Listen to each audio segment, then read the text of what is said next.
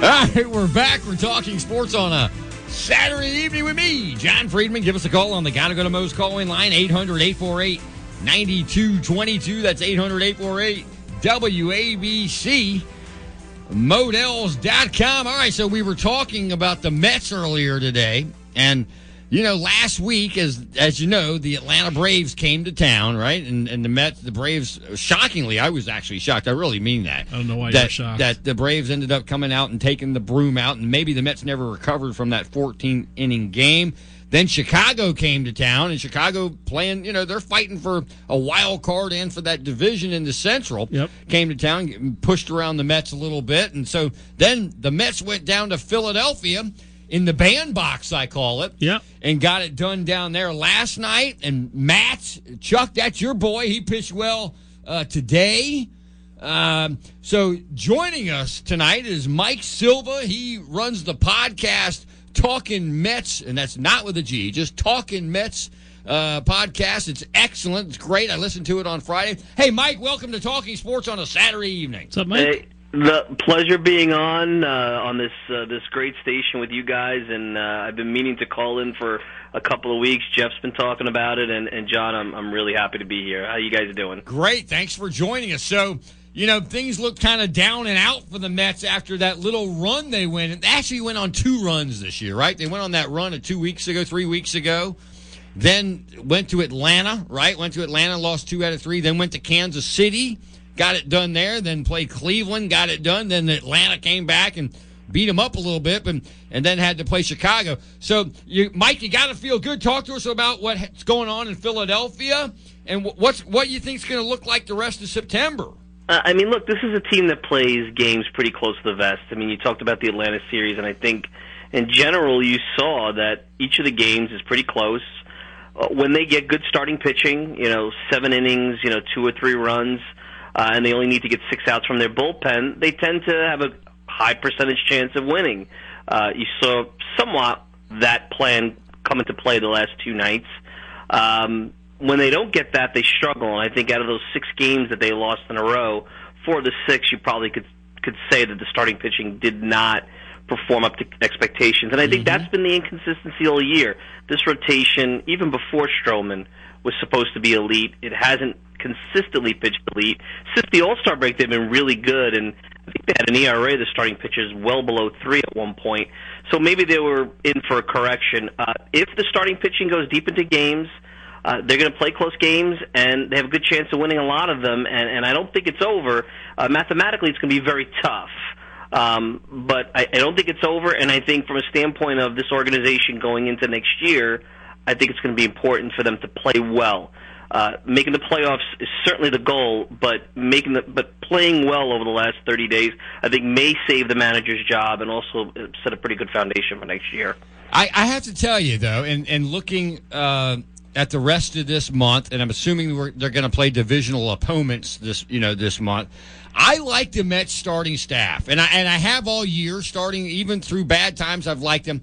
With the teams that they're fighting with in the wild card scenario, meaning Washington, meaning Chicago, Philadelphia, I think they got better staffs than those teams. That's got to mean something going down the stretch here. Yeah, I like teams with starting pitching. I know this day and age it's about home runs and strikeouts and things like that, but I think pitching is where it all starts.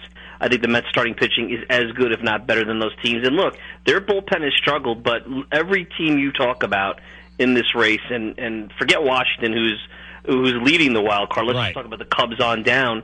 I wasn't overly impressed with the Cubs bullpen. Kimbrel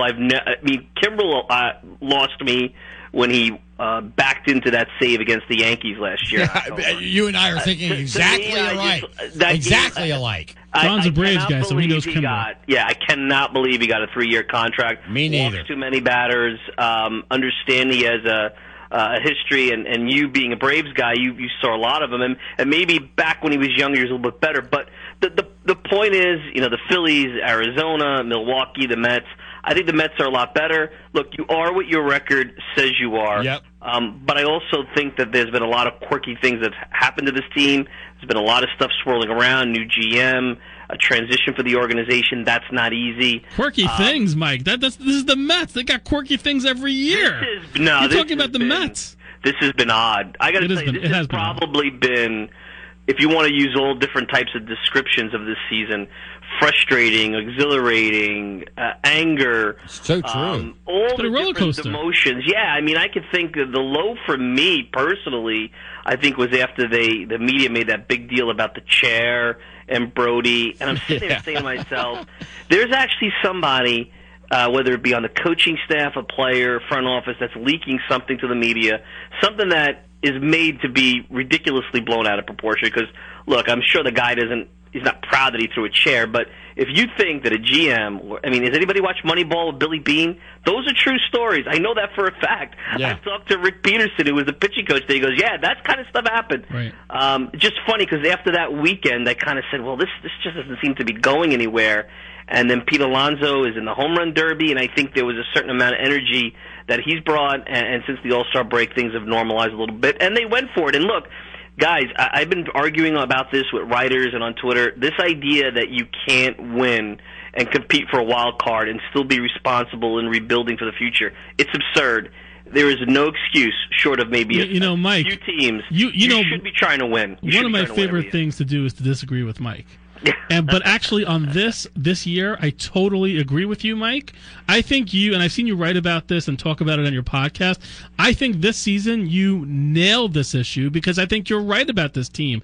This is a good team, actually. And I've been saying Jonathan it all talking about the starting rotation. You got a lot of starting players now that you could build around for next year. Absolutely. And I'm so glad, by the way, that we're not talking about next year. That's been pushed off a little bit here by these 2 wins. And what I'm curious to ask you about, Mike, is about the bull. My biggest concern right now, because you have to just throw those 5 pitchers out there every day. Obviously, that's going to happen. You have your starting players. You have the McNeils, and you have the Rosarios and Alonsos and Conforto. So they're going to be out there every day.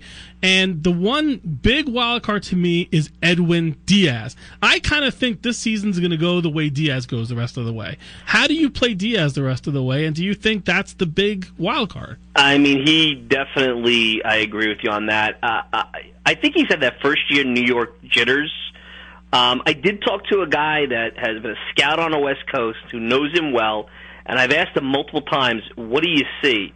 And all he keeps telling me is, Mike, he tends to get his mechanics off, and when they get off, he has trouble recalibrating and getting them back. And that's what they've been talking about all season. Now, whether that's because of the baseball, because he lost his confidence, there's a myriad of reasons why that'll happen. Look, I'd love to... Wait a second, Mike. When you say because of the baseball, are you saying physically the actual baseball? Well, that's been the talk, yeah, the slickness of the baseball, the teams. Yeah, I've heard that. You know, if you do some research and, Manfred has denied this. I mean, there's a feeling that they've changed the baseball so that it carries more. Now, we know in the home run derby for years there was a different baseball.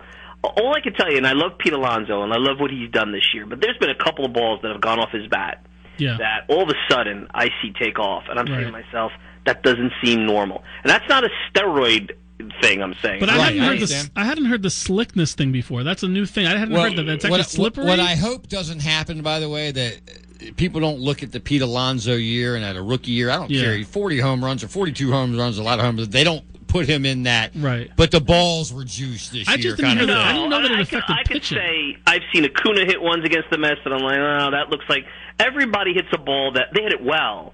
But all of a sudden, you look at the outfielder, and the outfielder thinks they have a beat on it, and then they're just turning their back. And in the 80s, if a ball went off the end of the bat, it was not leaving the park. And now sometimes it does. Steal home runs and things like that. But most importantly, guys, think about this. Back in 1994, the reason the wild card was instituted was to gather more interest and get more teams to compete. Right. And then they put the second wild card in. And now don't forget that the Giants lost the division with 103. Right. Which I hate.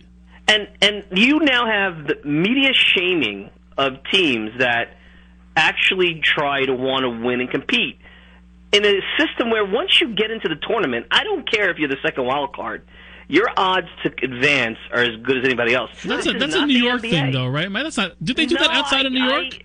I see guys like Buster Olney, National Riders. Really? Okay. Yeah, and it drives me crazy because here's Arizona with 68 wins, and I understand they traded Zach Greinke and things like that, but I'm thinking to myself, if you had Zach Greinke and you get the second wild card and you get in a short series, anybody could win that series. The Dodgers are really tough, but they're a little over 500 on the road. You could steal a game at Dodger Stadium, and I'm not just saying this because I like the Mets. I've covered the sport on all different sides. This Mets thing is relatively new for me the last few years. The Mets when you have starting pitching like the Mets have, and you play close games, you're going to win playoff games.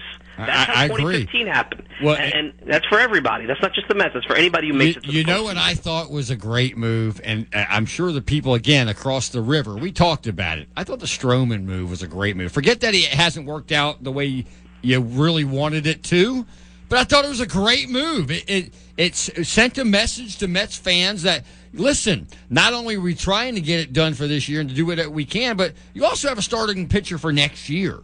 And you don't know what and he could be replacing Wheeler, maybe right. Replaces Syndergaard. They gave up 2 pitchers. And I think here's the other part when people get crazy about prospects. For the Mets to rebuild the team to the point where they are now, and when I say the point they are now, pitchers, hitters, at the career arc they have. For you to get Jacob deGrom again, you're not, you get guys like Soraka who come up and all of a sudden they're good, but he's going to go through his cycle and his growing pains. deGrom didn't become who he is now overnight. He wasn't this guy year one. He was very good.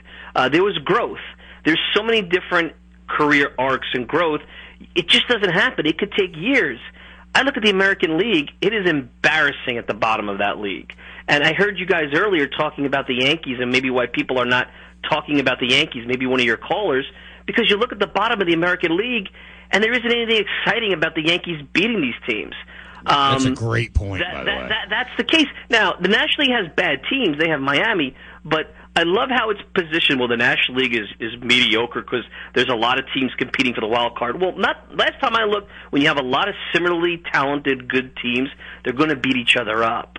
The American League is top-heavy, and I'm not saying those are bad teams, but the Mets have played some of those teams, and I walked away from those series saying, good teams, but beatable. Yeah, didn't the Mets sweep Minnesota, for example? Yeah, I mean, I think they're 9 games over 500 against the American League. They have a better record against the American League than they do against the National League. Interesting. Smaller sample. Any of the National League teams, I think, could compete with the American League teams. That's not to say that the Yankees and Houston's really good, and maybe they're on another level than everybody else. But I haven't seen them up close this year, but I know they're good. I just don't understand why we could sit here and mock, and the Mets are being mocked for actually trying to win this year. And they don't have a plan. I'm like, the plan is to put the best roster possible together.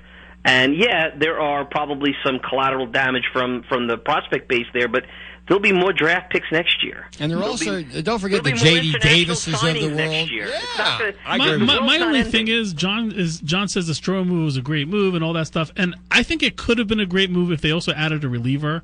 But this was not did not go from a 500 team to a World Series contender from Stroman. So, that was my issue with them. They always seem to go half-assed with this kind of stuff. But I tell you what, though. We're sitting here on now it's not almost, because of Stroman. But whatever. We're sitting here on September 1st. Yeah. And I said the Stroman thing is good for next year. I made that very clear. You did say that, yeah.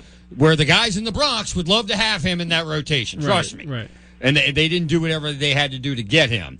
But I can tell you that it's almost September 1st, right? September 1st. And we're talking about the New York Mets. And we're talking about a team is it 4 games right now still? Yeah. Is it 4 games out? 4 games out of that second in the wild card. That right now, I call it the thick of things. Yeah. I think we got all of September. And all you can ask for if you're a Mets fan is that series at Citi Field against the Atlanta Braves to end the year means something. Oh, yeah. Absolutely. And look, Jeff, here's what I'll say about that. I think Brody has been on the record saying if we were going to get a rental and have to give up collateral for a rental, he felt that was the level of irresponsible. That's not what they did with Diaz and Cano. That's not what they did with Stroman. As a matter of fact, he's gotten control back for any of the prospects he's given up, and nobody's talked about that.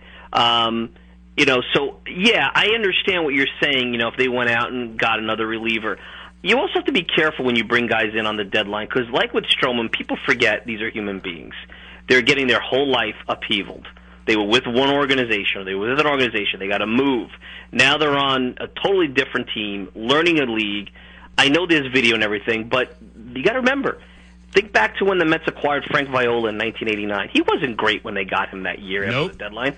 Following year was really good. Now, that's not every situation, but these deadline deals, they're not only Yoenis Cespedes coming over and lighting it up. There's a lot of guys that have to find their way. That's why I think it's important when you get the extra year of control, you're getting a guy that you may get the best of them the following year after they adapt and adjust to their situation. Right. Well, thanks, Mike. It was a great. You want to pump your podcast for tomorrow night? I appreciate, go ahead, Mike. Yeah, Jeff is going to make an appearance. I record them. They usually come up, Sunday, depending on the holiday, Monday. But it's Talkin' Mets Podcast, no G, TalkinMetsPodcast.com, Apple Podcast. Take a listen if you're a Mets fan.